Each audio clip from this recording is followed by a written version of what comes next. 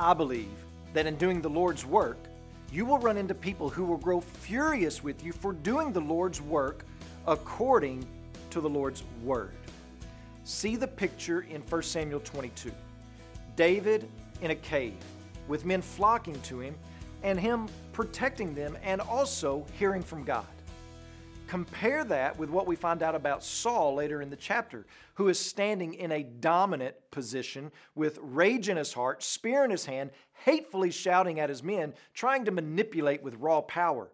And the main complaint is that no one tells him anything. No one feels sorry for Saul. No one rallies to his cause. No one wants to protect and join in with his kingdom. Well, this is the great tension in this text. Saul knows nothing. No one is giving information to him.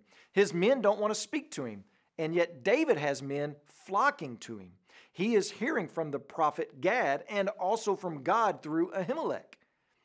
I believe that in doing the Lord's work, you will run into people who will grow furious with you for doing the Lord's work according to the Lord's word.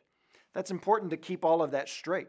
Sometimes people don't mind you doing the Lord's work according to their word.